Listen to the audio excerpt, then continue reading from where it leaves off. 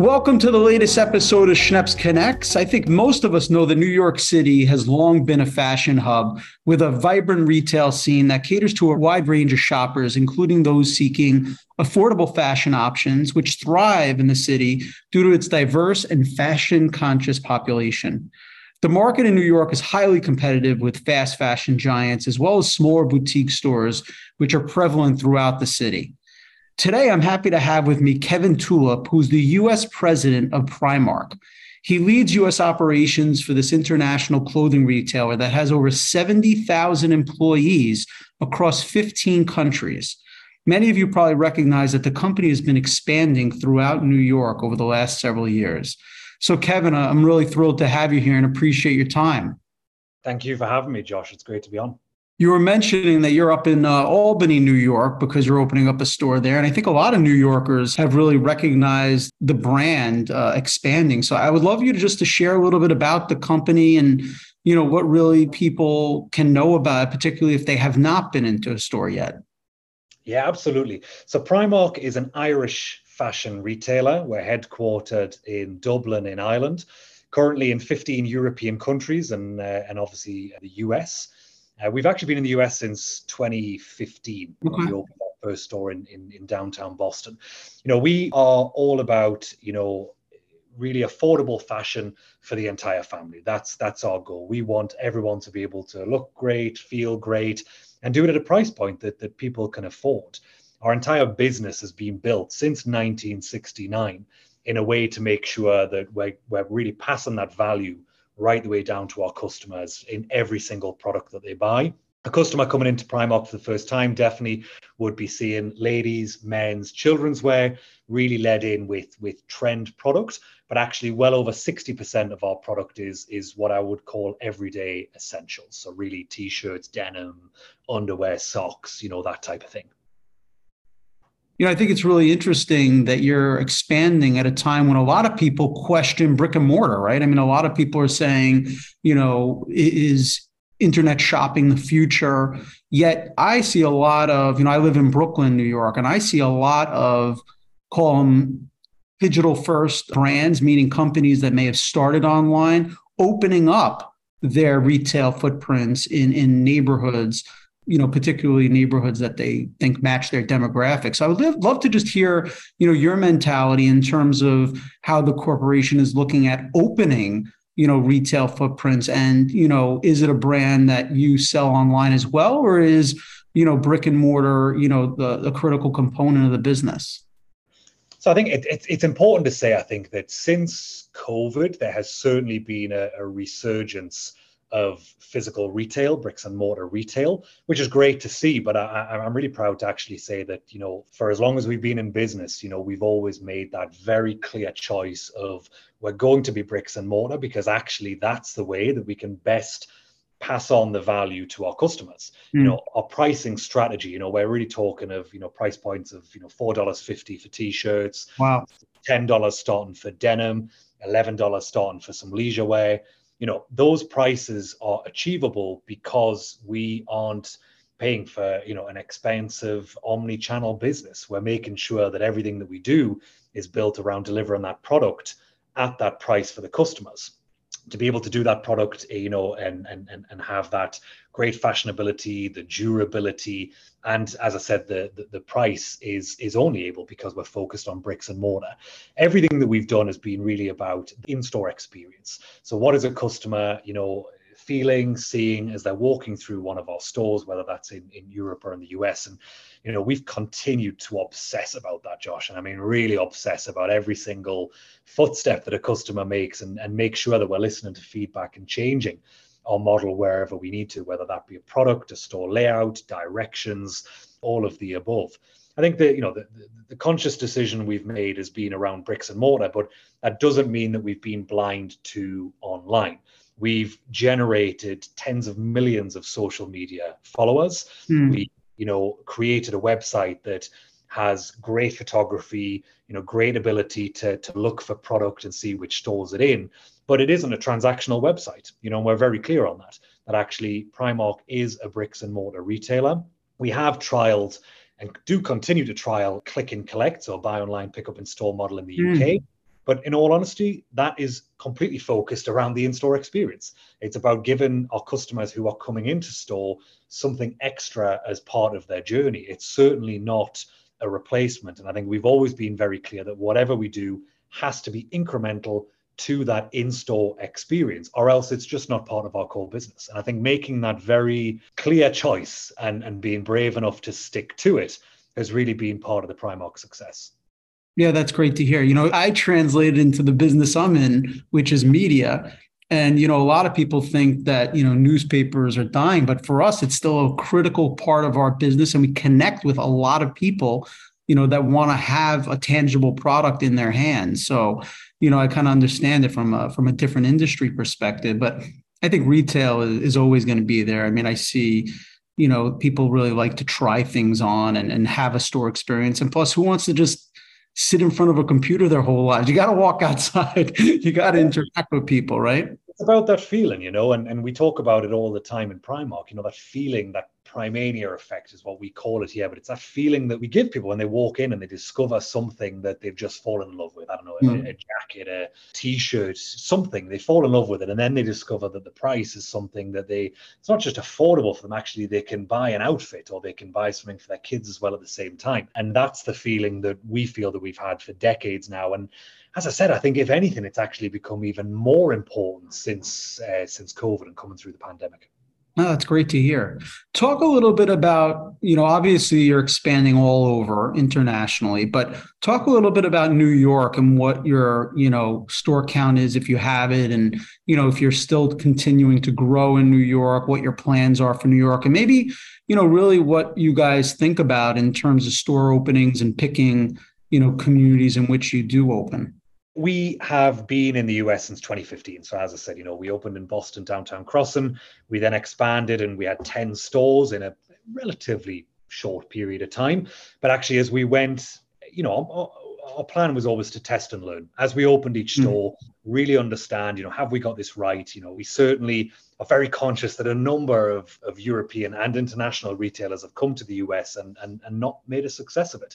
So our model was not about, market share at all costs. It was about test and learn and make sure we've got the right product range, we've got the right size of store, we've got, everything that we need to have to be successful. And that's what we really spent, the first number of years doing. We opened our first two stores in New York, which was Staten Island and Kings Plaza in Brooklyn. And even in those two locations, we continued to test, knowing, of course, that New York City, massive population of 8.5 million people. So, of course, we've got the density, the great diversity, the energy in that city to be successful. But actually, both of those first two stores gave us a hell of a lot of confidence to go out and grow. And over the last 12 months, we've opened our second store in Brooklyn. We opened our first store in Queens on Jamaica Avenue.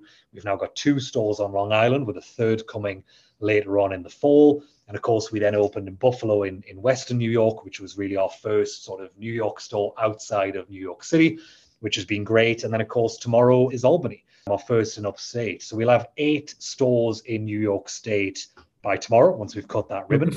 And look, I think, New York is and has always been a significant part of our roadmap. We knew that from the outset. We've talked about and publicly talked about, getting to 60 stores by 2026. I think we've already shown a significant number of those are in New York. We've been very busy in New York and a little bit in New Jersey over the last couple of weeks as well. And look, we still have growth to go here. So we haven't announced every store on our roadmap for New York. We still continue, of course, with some negotiations that we're not in a position to talk about publicly yet. But to be really clear, New York is and will continue to be a significant part of our business here in the US. That's terrific.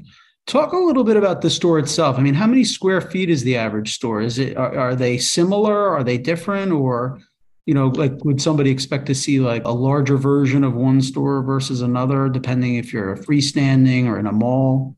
So, the size of store and I guess the location of stores really being part of that test and learn strategy. So, of course, we've opened a number of downtown locations, so whether that be Boston, Philadelphia, and then obviously moving into New York, as well as some more locations. And I guess one thing that we've really spent time on is what is the right size of store. When we're going into a mall or a downtown area or a neighborhood, we're not signing short leases. I mean, we're going in with a view of being there long term. I mean, 15, 20 years minimum. We're planning on being there. So we do our homework, Josh, to be fair, That's and we great. spend years scouting, identifying, really being there, and myself included, being there weekday, weekend, morning, midday, evening, talking to people, understanding about, is this a market where not just can we open a store, but can we be successful long term in a store? One of the things that we've learned in the US is that actually a relatively smaller store size than Europe is actually way more successful. So in the Mhm. US, we aim, and this is retail space and not total. Our retail Yeah. selling space, we aim for kind of 35,000 square feet. That's really the sweet spot. Now, in some of our European cities where we would have less malls and much more of the high street, the big downtown, big city stores, we probably would be looking at 45 to 50,000 square feet as an example. Wow. So the footprint is smaller in the US. Obviously, look, we've seen our kind of customer shopping behavior is, of course, slightly different in a mall versus a downtown location, as you can imagine. Sometimes the frequency of visit, the average transaction value is slightly different. We see customers shopping with us in malls or shopping much more as a family in bigger groups, but the dwell time is longer. So there's all of that really, always great to get into a store and talk to the team about what they've learned and what they've learned about their customer and everything in between. So there's all of those kind of great nuances that we feel between the US and Europe, but also some of the big differences between our stores. I mean, how our stores trade in New York City, completely different from obviously what we see in, Chicago State Street or Mhm. Sawgrass Mills down in Florida. And I think that's the best part of my job, is that I get to spend time with the store leadership teams as they learn who their customer is and they see the diversity and they start to use kind of the autonomy they've got, the trust they've got, and their entrepreneurial kind of spirit, which is key to Primark, to shape the store as they need to. As they get to learn who their customer is, they really can lean into that global product range and tailor it for their customer, which is kind of really a bit of our secret sauce, where we might be a big box retailer in some people's eyes, but actually the autonomy and trust that we give to the local leadership teams is really what sets us apart. We're really letting them, look at their customer, know their customer, and actually lean into that when they're ordering product from the distribution center for their store. Retail is so fascinating. My wife has been in retail for many, many years, and it's a lot of human psychology. Uh, Yeah. I read a lot of business books, in particular, like biographies and autobiographies. And I think my favorite book ever was from Sam Walton, the founder of Yep. Walmart. It was just so interesting, how he started the company, and so many different aspects of everything from real estate to how people think about things when they see and smell and walk through spaces. So it's quite dynamic and interesting for sure. You talked up a little bit about like the difference between some of the stores and different markets. I'd be really curious, and I'd love to hear from you. Is the clothing different? Is the clothing different in your European stores than the US stores, or, New York versus Boston? What can people, find in the stores themselves? And is there a difference, or is it European style, or, how you look at the, fashion of the clothing? Yeah, absolutely. So we have one global range, and I guess, when we think about how do we deliver that price to our customers on the product, some of the answers to that are very much just around, being efficient, having one global range that we're obviously buying in quantity for the 16 countries where we trade. Now, the way that we work with that obviously is we have a central team based in Dublin who do our buying, but actually within each country, we have a lot of say in terms of what goes into that global range. Again, back to that entrepreneurial nature that sits behind Primark, that ability to share, whether it be feedback or opinions, and have them taken into account. And, the US is the fourth country that I've lived and worked in with Primark. And I can say to you that, the voice that the US customer has at the table in Dublin when we're talking about that product range is significant.